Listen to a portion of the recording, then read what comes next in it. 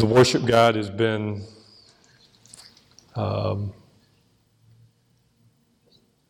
has included things that have been intentional. It seems like I say this every time I preach. But there are passages of Scripture here that not only relate to the text that we're being looking at in the book of Romans today, but these are texts that we need to remember that regardless of how cynical I may be or regardless of how fearful the world may be, our God is much bigger than this. Amen. That's why we're here. Yes. And to think about our brothers and sisters who are in China, in secret churches, in a land where this virus originated. They're in church today, wondering whether or not the leader will be arrested because of their illegal actions. There are brothers and sisters around the world who are in church today, not knowing whether their family will reject them or whether their church will be blown up before they leave. It's good to see you here today. Yes. And I trust that our dependence upon a God that is beyond our understanding, who possesses a wisdom that goes way beyond anything that we can conceive, is glorified. Yes. As we look in Romans, we'll go back to chapter 10. We'll begin in verse 17. But what I'd like for us to do is consider the end of the passage of Scripture that I'm going to be looking at. It's obviously not the last verse of the book of Romans. But you may be in the company of people like I am who, from time to time when they come and begin a conversation with you, they really don't intend to have a conversation with you. They just want to tell you what's on their mind. So I guess I can be guilty of that from time to time myself, but who's pointing fingers, right, Pastor? And they begin to talk, and well, I have a particular agent in mind that you don't know, but as I describe this particular person, perhaps it will be similar to someone you do know. But this agent will come and begin to talk to me, and I feel like, well, as their manager, I want to actively listen, as I've been taught to do, and sort of maybe repeat what they've said to let them know that I've heard them, and maybe even interact something that I think that is relevant to what they're saying, and perhaps maybe make them feel encouraged that I'm actually participating in their life. It's hard for me to do. That's not natural. But this particular agent, when I do this, oftentimes will just keep on talking about what he was talking about, not even make reference to what I was saying, and how dare he? I'm sorry, I just let it out. It's a male agent of mine, so in case he's listening to this message, thankfully I've got more than one male agent on my team. But my point is, there's something so important to him that he talks to me about that he really doesn't need my commentary. As helpful as it may be, as informative as it may be, and as direct as it may be, he just wants to say something to me. And from time to time I might get, well, come on, at least I'm trying to acknowledge your life here. I'm trying to at least act like I know a little bit more about you than what you're telling me. And I may be offended by that. I might feel like that he's missing an opportunity here. And sometimes I think that this is, you're going to say, man, Pastor, where did you ever get this stretch? But sometimes we feel the same way about God. God will tell us about who He is, and we'll talk about His wisdom, we'll talk about His power, and oftentimes we'll say, well, yeah, God, sure, you're great when you created stuff. Or, yeah, God, you were wise in that you didn't let this happen to certain people. And God just keeps talking about, just listen. When I talk to you about my power, when I talk to you about my wisdom, when I talk to you about my sovereignty, more than anything else, I want you to know that that is in relation to something very specific. And it's not just now again, I'm not denying the fact that God is powerful and sovereign over everything. I'm not saying that God is not intrinsically involved in everything in which He is designed and created. And that there hasn't been one act in history that he has not been sovereign and active within. But let's make no mistake about it. When God is wanting us to know just who he is, he's doing it in regard to one very specific area, and that is in the salvation of his people. You say, well, preacher, how do you know that? Well, I've got the book of Romans to help me. And we're going to hopefully find that so that whatever circumstances we might find ourselves in, so we might understand that as huge of a problem as it is for the hundreds of people who have died from the coronavirus, or the 12,000 Americans who died from the swine flu less than 10 years ago, or the countless number of people who were infected with Agent Orange over the past decades, or the people who died over the plague of the Middle Ages. There is one incredibly, infinitely more problematic symptom that we've got. It's the fact that every single one of us is carrying sin to the point where we stand and rest under the wrath of God, barring salvation. That as much as I would love to share my opinions about what happens, whether it be in the political realm, the economic realm, the social, cultural realm, that there's no greater issue that as a follower of Jesus Christ that I should be active in, that is the salvation of sinners before Christ comes back. That was Paul's deep desire, that through the inspiration of the Holy Spirit, he sheds so much light on the truthfulness of God and the truthfulness of sin and the glorious truthfulness of God's grace that saves. So that when we go to verse 33, oh, the depth of the riches and wisdom and knowledge of God. How unsearchable are his judgments and how inscrutable his ways. For who has known the mind of Christ or the Lord? Who has been his counselor? Who has given a gift to him that he might be repaid? For from him and through him and to him are all things. To him be glory forever. And the people of God said, Amen. Well, see, the context in which Paul shares this very glorious truth is after talking about some very boring, head-scratching questions. Why do you keep bringing up these Jewish people? Why do you keep asking, have they been saved? Has God forsaken them? Why do you keep doing this? It's because God is all wise. God is all powerful. God is all good. And everything is from him and through him and to him. That's why. So as we go back to the passage of Scripture, chapter 10, verse 17. So faith comes from hearing, and hearing through the word of Christ. Again, this verse, we talk about faith. Faith, faith, faith, faith, faith. Paul is speaking in regards to faith in its most valuable sense in terms of salvation. Faith that saves comes from hearing, and hearing through the word of Christ. So again, as we've already kind of dealt with a few weeks ago, Paul asks a question in response to this truth. Have they, speaking of the Jewish people, have they not heard? Indeed they have. Paul says their voice, and Paul is speaking about the prophets that God called from his people Israel, has gone out to all the earth, and their words to the ends of the world. Which leads to a second part of this question: did they not understand it? If they heard it, did they not understand it?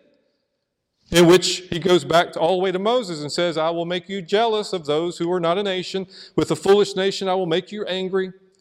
Isaiah is bold as to say, I have found by those who did not seek me. I have shown myself to those who did not ask for me. But of Israel, he says, all day long I have held out my hands to a disobedient and contrary people. The prophet spoke. Their message revealed God's plan.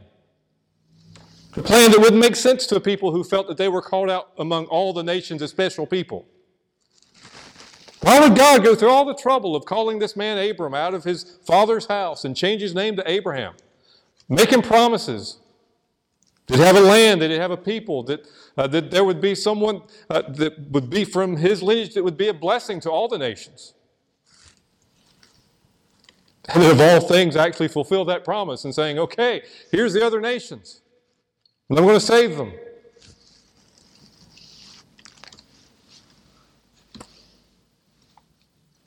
And this made the Jews mad. This made the Israelites very jealous. And God used their stupor, if you will, their arrogance, their insistence that simply because they were biologically descended from Abraham, He used that to judge them so that they couldn't understand what they were hearing. So when He told Isaiah that I'm sending you to a people who are basically just going to look at you and turn away and not listen to anything that you're saying to them, much less believe it. And Paul, up to this point, has been preaching that, it's not because of their works, it's by faith that you're saved. So that perhaps the audience has gotten to the point where they're like, well, I guess God's just given up on them because they've heard, they didn't understand, because of their own sinfulness. That leads to the question of chapter 11, verse 1. Paul says, I ask then, has God rejected His people? Now, we have to be careful because this is the crux of many theological debates, even that go on today. What does he mean? What's the point he's trying to make? Why does Paul keep bringing them up? Well, hopefully we can answer that question, but the question stands there, has God rejected them then? Since they heard the prophets said their words have gone throughout all the world. They didn't understand it. Does that mean God has rejected them? Paul says, by no means. And he uses himself as an example. He says, for I myself am an Israelite, a descendant of Abraham, a member of the tribe of Benjamin. God has not rejected His people from whom He foreknew. Do you not know that the Scripture says of Elijah, how he appeals to God against Israel? Now again, what was Israel like in Elijah's day? It wasn't that far back in our Christian growth group that we were looking at this at one of our lessons. Through King Ahab and his wife Jezebel, this was an idolatrous nation. People in those days would not have looked at Israel and said, now there's a people that believe in a true God. And Elijah, the prophet, ministering during this time, would have been able to say, well, all of Israel's not gone apostate. All of Israel hasn't forsaken God because I'm still here. But Elijah, in his pity, his self-pity, didn't even see that as a blessing. And he goes on. In verse 3, Paul reminds us, Lord, Elijah says, they have killed your prophets, they have demolished your altars, and I alone am left, and then they're even seeking my life. But what was God's reply to him? He says, I've kept for myself 7,000 men who have not bowed the knee to Baal. People that Elijah wasn't even aware of. So Paul uses this as an example when he's asking the question in this argument through the book of Romans, has God rejected Israel? Well, no, because I'm an Israelite. I'm a descendant of Abraham. But just like Elijah wasn't the only one left in his day, I'm not the only one left in my day. There are other Israelites. There are other descendants of Abraham. Just because they're a descendant of Abraham, and generally speaking, particularly when you look in the life of Jesus Christ, it seemed as if Israel had completely rejected their Messiah as presented in the person of Jesus Christ. Not all of them did. So too, at the present time, there is a remnant, Paul says in verse 5. Now again, Paul is like, it's not because they're Israelites. It's because of what? They were chosen by grace.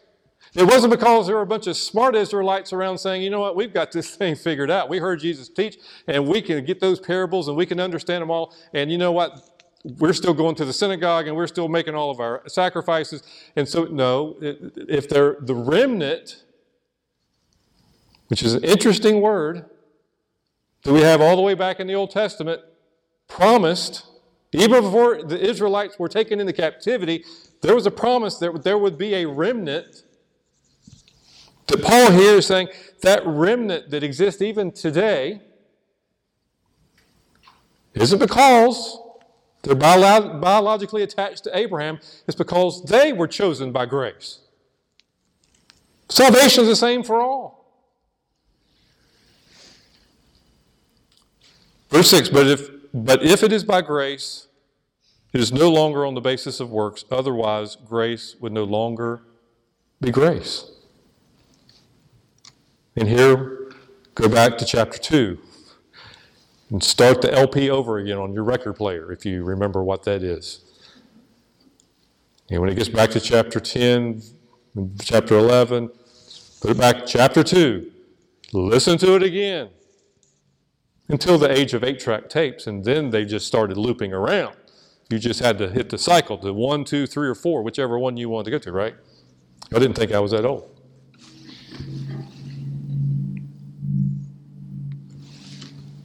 If it was of works, it wouldn't be of grace. And you might be thinking, after months of going through the book of Romans, you say, well, see, Tim said that. Richard said that. You've said that. Tim said it again. Richard said it again. You've said it again. Tim said it again. Richard said it again. You've said it again. Why? Because Paul keeps saying it again. Why? Because the Holy Spirit keeps saying it again. It doesn't change. Even in our culture today.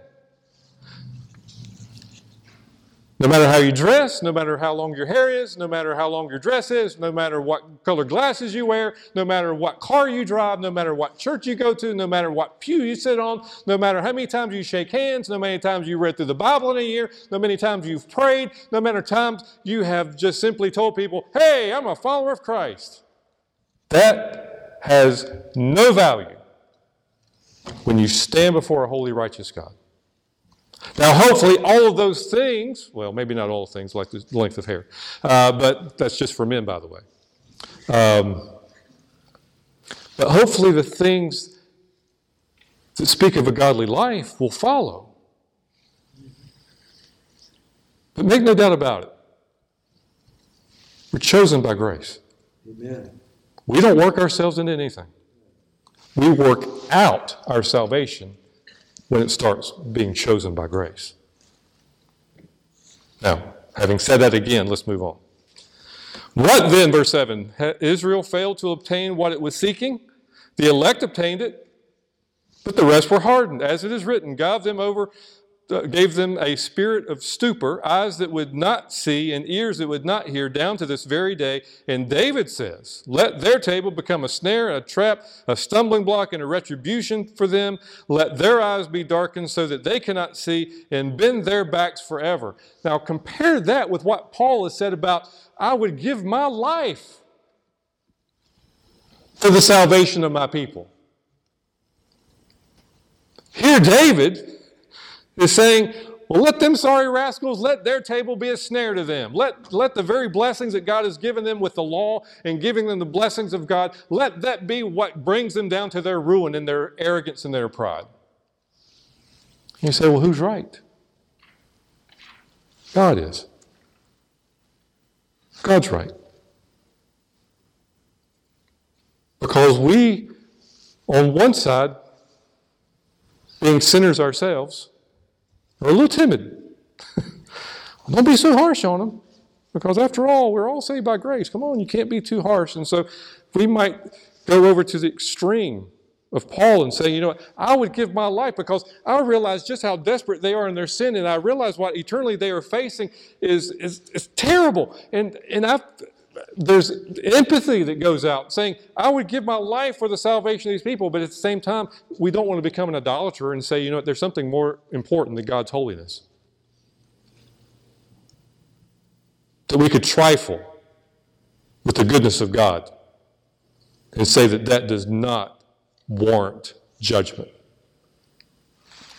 They're both like so far away from where we want to be, but that's exactly where we have to be. An understanding of God's grace.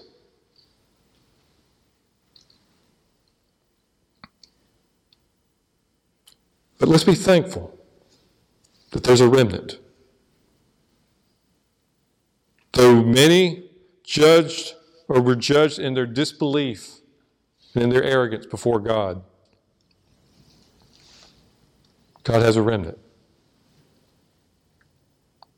So I ask, Paul says, did they stumble in order that they might fall?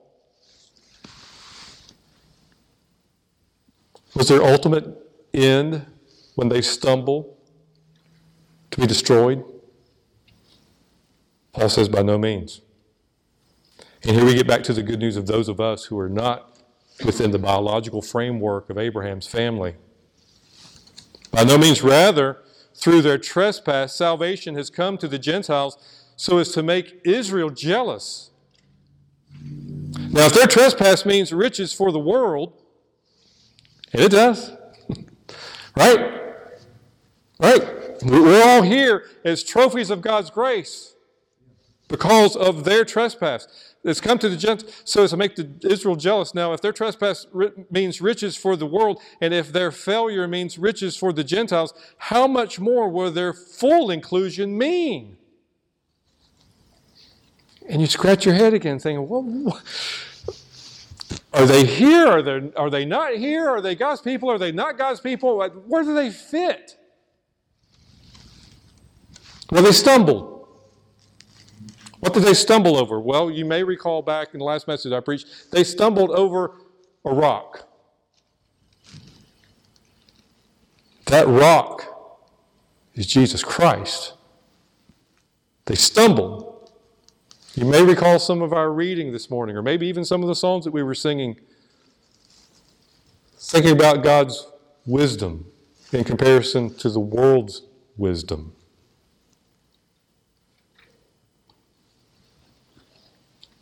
But if some of the branches, for if their rejection means the reconciliation of the world, what will their acceptance mean but life from the dead? Okay, Gentile Christians, listen up. This is a warning. You say, whoa, a warning? I don't see a warning in there. Well, let me give it to you. Israel was called back in Abram's day, right? Of all the nations, he chose the smallest, the most insignificant group of people that he could think of, and he called them out from the world. So that through this man Abraham, all the nations will be blessed, right? His descendants, through time, got to the point where they felt like, well, just by being a son of Abraham or a daughter of Abraham, I'm special. We call that stumbling. They stumbled.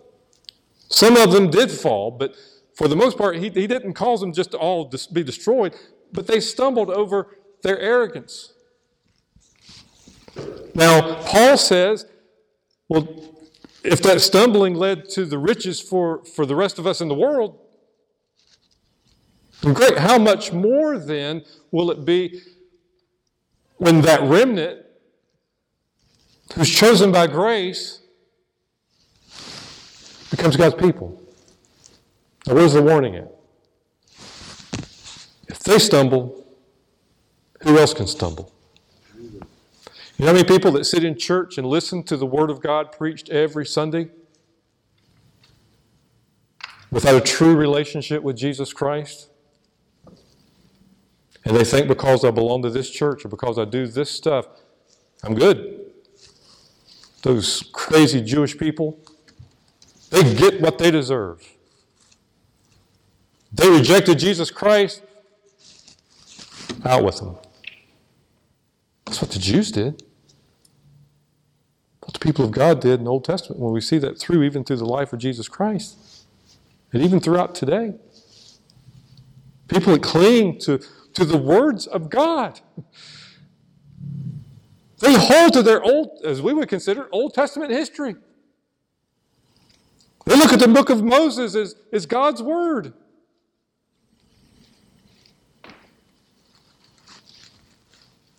There are people today who grew up in church. They believe the Word of God is what it is. And they believe that they're special because they are a part of something. So the warning is, may we remain humble as God's people. May we remain participants of grace.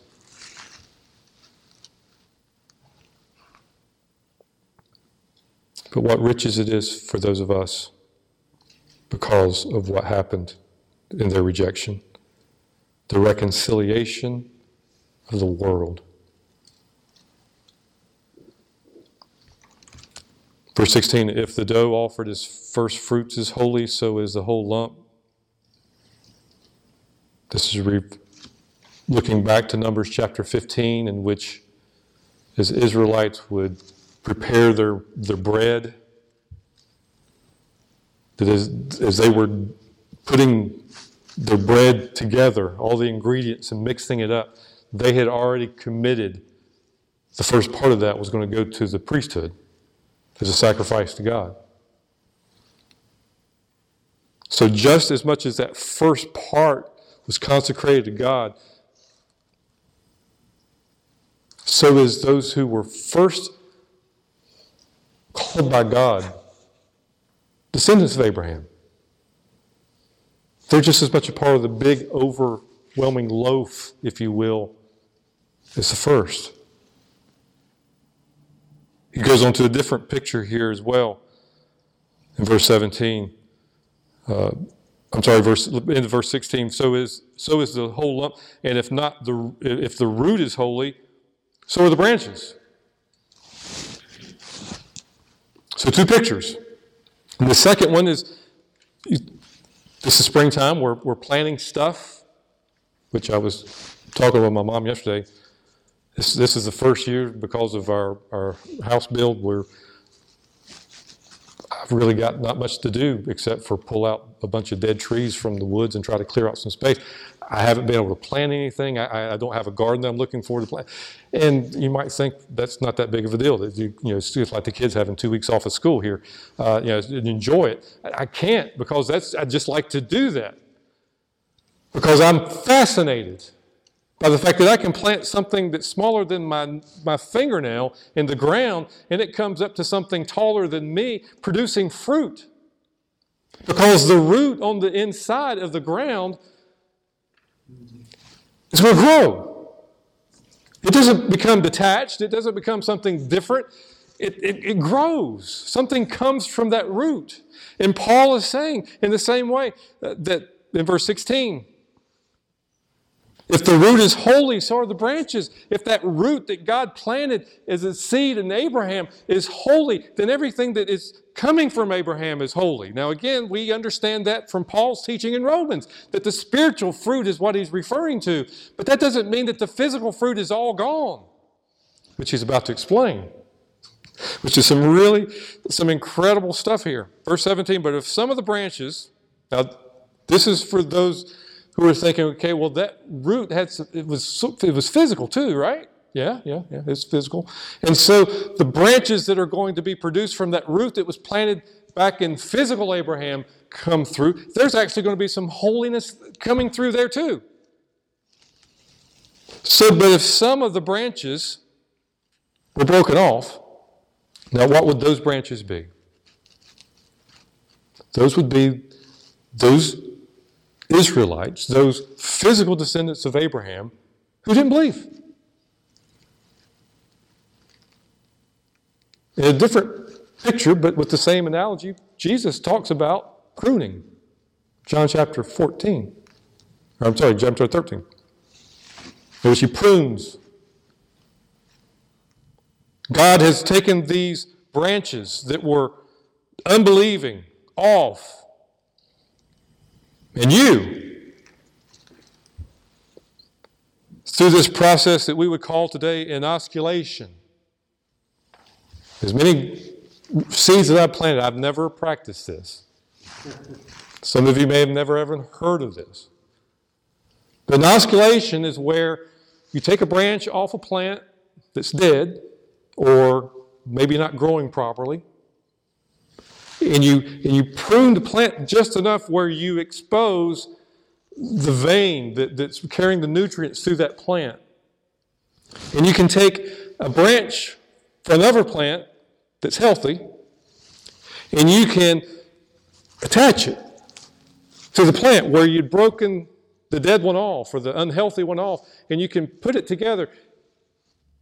And the nutrients will start to flow through that additional stem or branch that you put on the plant.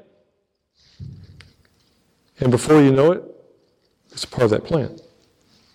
Incredible. That's what Paul's talking about here. He's saying there were Gentiles, other branches out there from another tree that was dead and rotten. I took this branch from another tree that was dead and rotten, and I took this root that started way back there that I called by grace, and I took it, and I took this branch off that was broken off this true holy root and branch, and I put that branch in there. And by the grace of God, all things are possible with God, right? What's that in the context of? Saving a rich man, right? Again, we got to keep the context. When all this stuff is going on, we got to forget what we see on TV and what we hear on the radio. What does the Bible say about it? All things are possible with God in relation to salvation. And He can do what seems unthinkable. And so that is true. Verse 20. They were broken off because of their unbelief, but you stand fast through faith. So do not become proud, but fear. For if God did not spare the natural branches, neither will He spare you. Note then the kindness and the severity of God. Severity toward those who have fallen, but they, if they do not continue in their unbelief, will be grafted in, for God has the power to graft them in again. Now he gets back to that subject. Has He forsaken? Did they stumble so that they would fall? No. There's a remnant that God is still going to take, even though they were broken off. He's going to take those and He's going to put them back in too. Well, that's not the way science does it in the greenhouse. Well, guess what? We're talking about the Creator God who makes all things new. For if they were cut from what is by nature a wild olive tree and grafted, contrary to nature, into a cultivated olive tree, how much more will these, the natural branches, be grafted back into their own olive tree?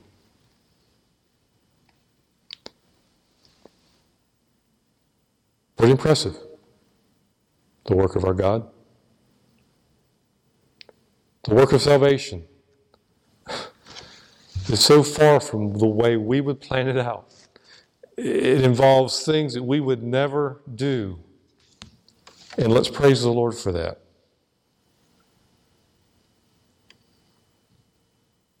Now, questions have been asked. Did God reject his people? Did they stumble that they might fall?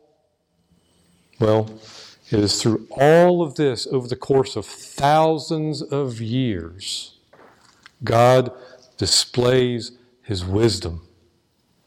God displays the riches of his grace. And also provides us, sinful people, fallen but saved by grace, opportunities to argue and try to figure out, why does Paul keep bringing up these Jewish people? Some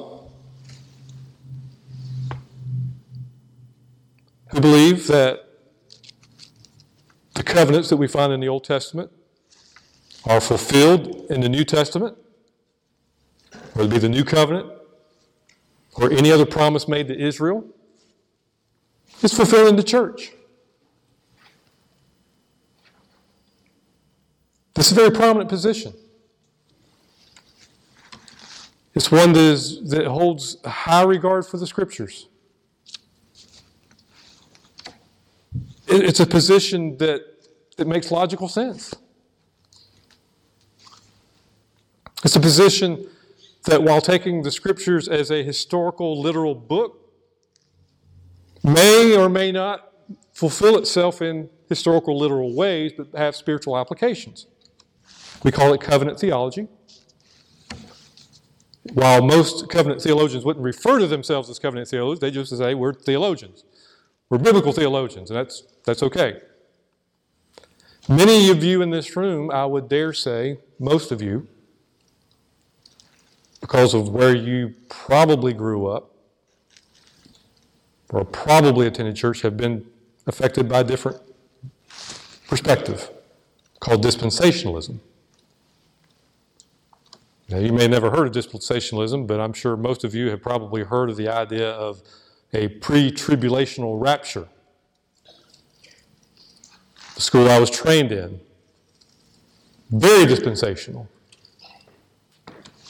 believing that the covenants of the Old Testament are covenants to be fulfilled with the people that the covenants were made with, the nation of Israel, and that the covenants of the New Testament are different covenants made with the church. And that there's a very specific, distinct line between the nation of Israel and the church. And so when they look at the book of Revelation, there would be seen very literal interpretations of what's going to happen in the future, and particularly with what happens with the nation of Israel. What happens with these ethnic people called the descendants of Abraham. So when you come to Romans chapter 11, each of these perspectives will say, well, this is where our answer lies. Even though the answer is going to be different. But this is where they will stake their claim to either one. And by the way, in case you're wondering, I'm not going to tell you which one is right. If I've learned anything in almost 52 years of my life, I've realized the older I get, the less I know, and the less I say, the more trouble I stay out of. Amen. However, if you want to know the real answer, get with me after the service. But you understand that with a text like this, it would cause one who believes a certain of those two ways to ask the question, well, why does Paul keep bringing up these people? Either they're part of the church as a whole for all time and just forget about calling them names, we're all just one people, or, hey, okay, so there is a distinction, there's still going to be something that goes on for all of eternity with a distinction. We have Paul's wisdom provided for us by the Holy Spirit in verse 25. Lest you be wise in your own sight, I do not want you to be unaware of this mystery, brothers, Now, at that point, it doesn't really help us out because, again, the covenant theologian is going to say a mystery is something in the Old Testament filled in the New Testament. The dispensationalist is going to say a mystery is going to be something that hasn't even been talked about before. And now, voila, here we go.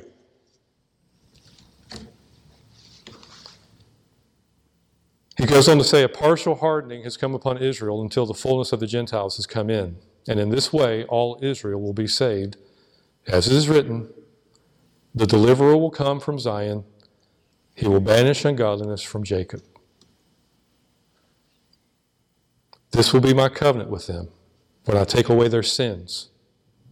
As regards to the gospel, they are enemies for your sake, but as regards election, they are beloved for the sake of their forefathers. For the gifts and the calling of God are irrevocable. If something cannot be revoked, it means it lasts forever. What is this irrevocable calling of God? Deliverance. How do I know that? Look in verse 26. A deliverer is coming. What's he going to deliver him from? Ungodliness. What's the covenant going to be about? Taking away their sins. But they are beloved for the sake of their forefathers.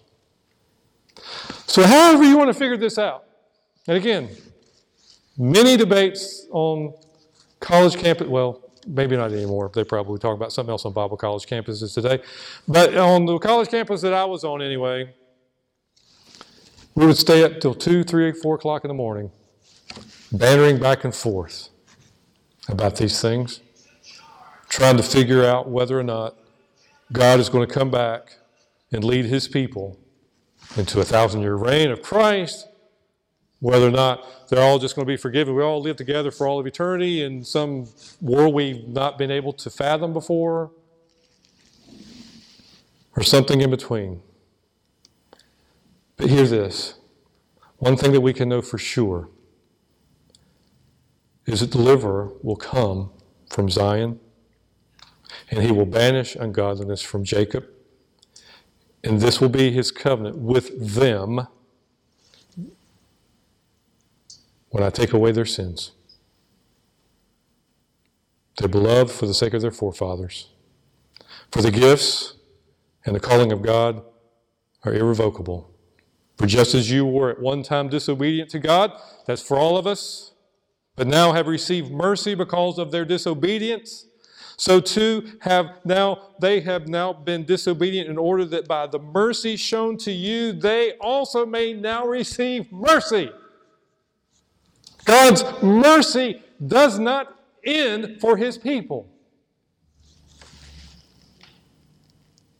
For God has consigned all to disobedience that he may have mercy on all.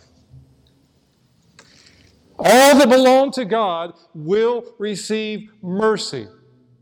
It will either be because you are a descendant of Abraham, you received the law, and by God's grace, through the law and everything, God saved you.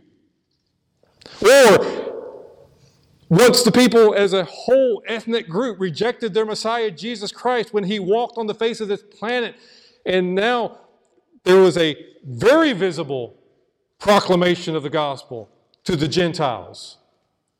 Or, if you're this remnant of the biological descendants of Abraham that have been called by God's grace, we have received mercy. To that we say, oh, the depth of the riches and wisdom and knowledge of God. How unsearchable are his judgments and how inscrutable his ways. For who has known the mind of the Lord? Who has been his counselor? Who has given a gift to him that he might be repaid? For from him and through him and to him are all things. To him be glory forever. Not to us, not to the theologians, not to the ivory palaces, not to the church group, not to the Jewish people, but to God. Yeah. Because we're called according to His purpose.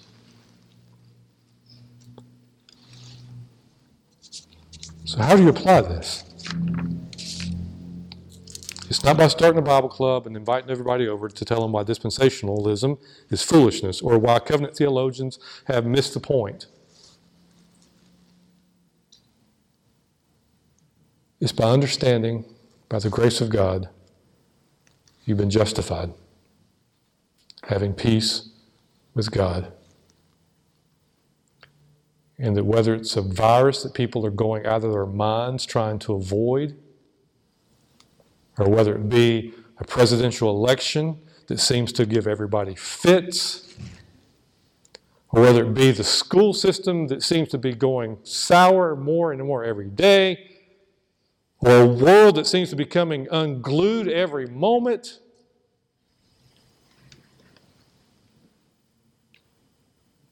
that our deliverer's coming. He's coming. So that we can hear, or maybe even sing, a song that we heard earlier. Take your pick. They're all good.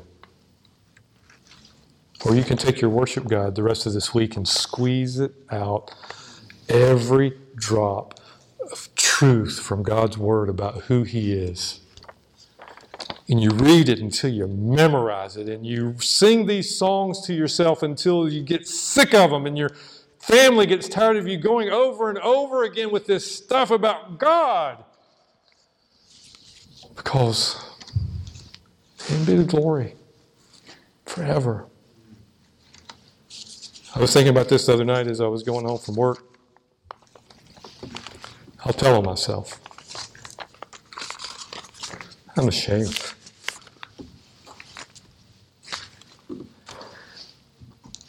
I was more concerned about everybody having a good opinion about what I thought was right about the world we live in than I was about the fact that there are hundreds of people that walk in and out of the same door I do to work in. They're so worried about so many things, but the thing that they should be the most worried about in life. I see so much enmity against God in my own life that it shames me to stand here before you and preach as if I have some power or something that you need to hear.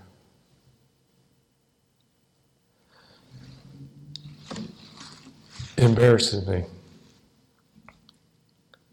to know that I'll allow my sarcasm to cover up my hatred of stuff.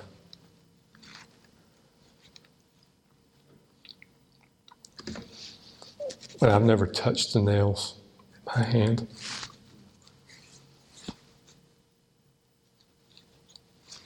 And the blood that flows from the cross covers my sin.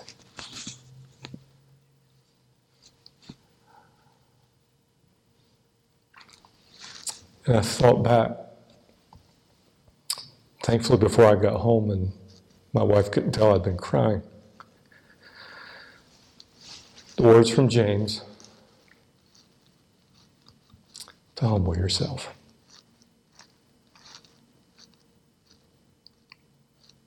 Humble yourself. Humble yourself under God and think of Peter's words that God resists the proud. And that I should heed the warning that Paul says, you know what, hey, if God broke off those branches, I don't think He can't break off a few more. Be grateful and be thankful that we've been grafted in. And let that message go to a world that is searching for some sort of hope, that no matter what calamity they find themselves under, they need something that will give them peace that surpasses understanding. So let's pray.